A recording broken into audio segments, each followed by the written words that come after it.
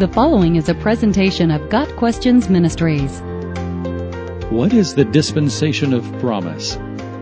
Each dispensation has a God-ordained responsibility, stewards, that is, people commanded to fulfill that responsibility, a failure on mankind's part, God's judgment, and finally, evidence of God's grace. In the dispensation of promise, God works in yet another unique way with man.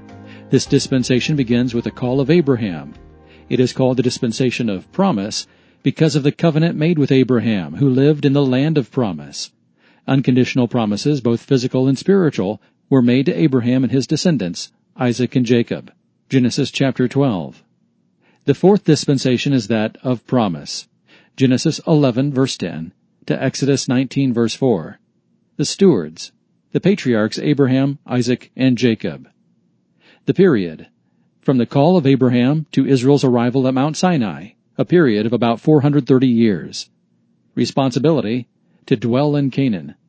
Failure, they dwelt in Egypt. Judgment, Egyptian bondage.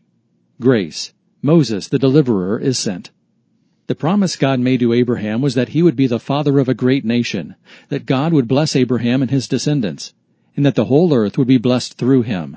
As the patriarch, Abraham had failure in his life, notably in fathering Ishmael, going to Egypt, and deceiving others about his wife Sarah.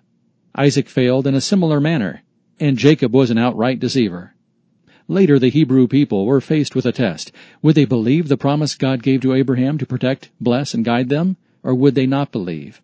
They chose not to believe the promise and took upon themselves the bondage of law and separation from God. Still, God provided grace through Moses, through Passover protection, and through the miraculous meeting of their material needs. In Exodus 19 verse 4, God reminds the Israelites of His grace to them. You yourselves have seen what I did to Egypt, and how I carried you on eagle's wings and brought you to myself. The dispensation of promise ended at Mount Sinai, where God gave Abraham's people the law to govern them in yet another manner. Got Questions Ministry seeks to glorify the Lord Jesus Christ by providing biblical answers to today's questions. Online at gotquestions.org.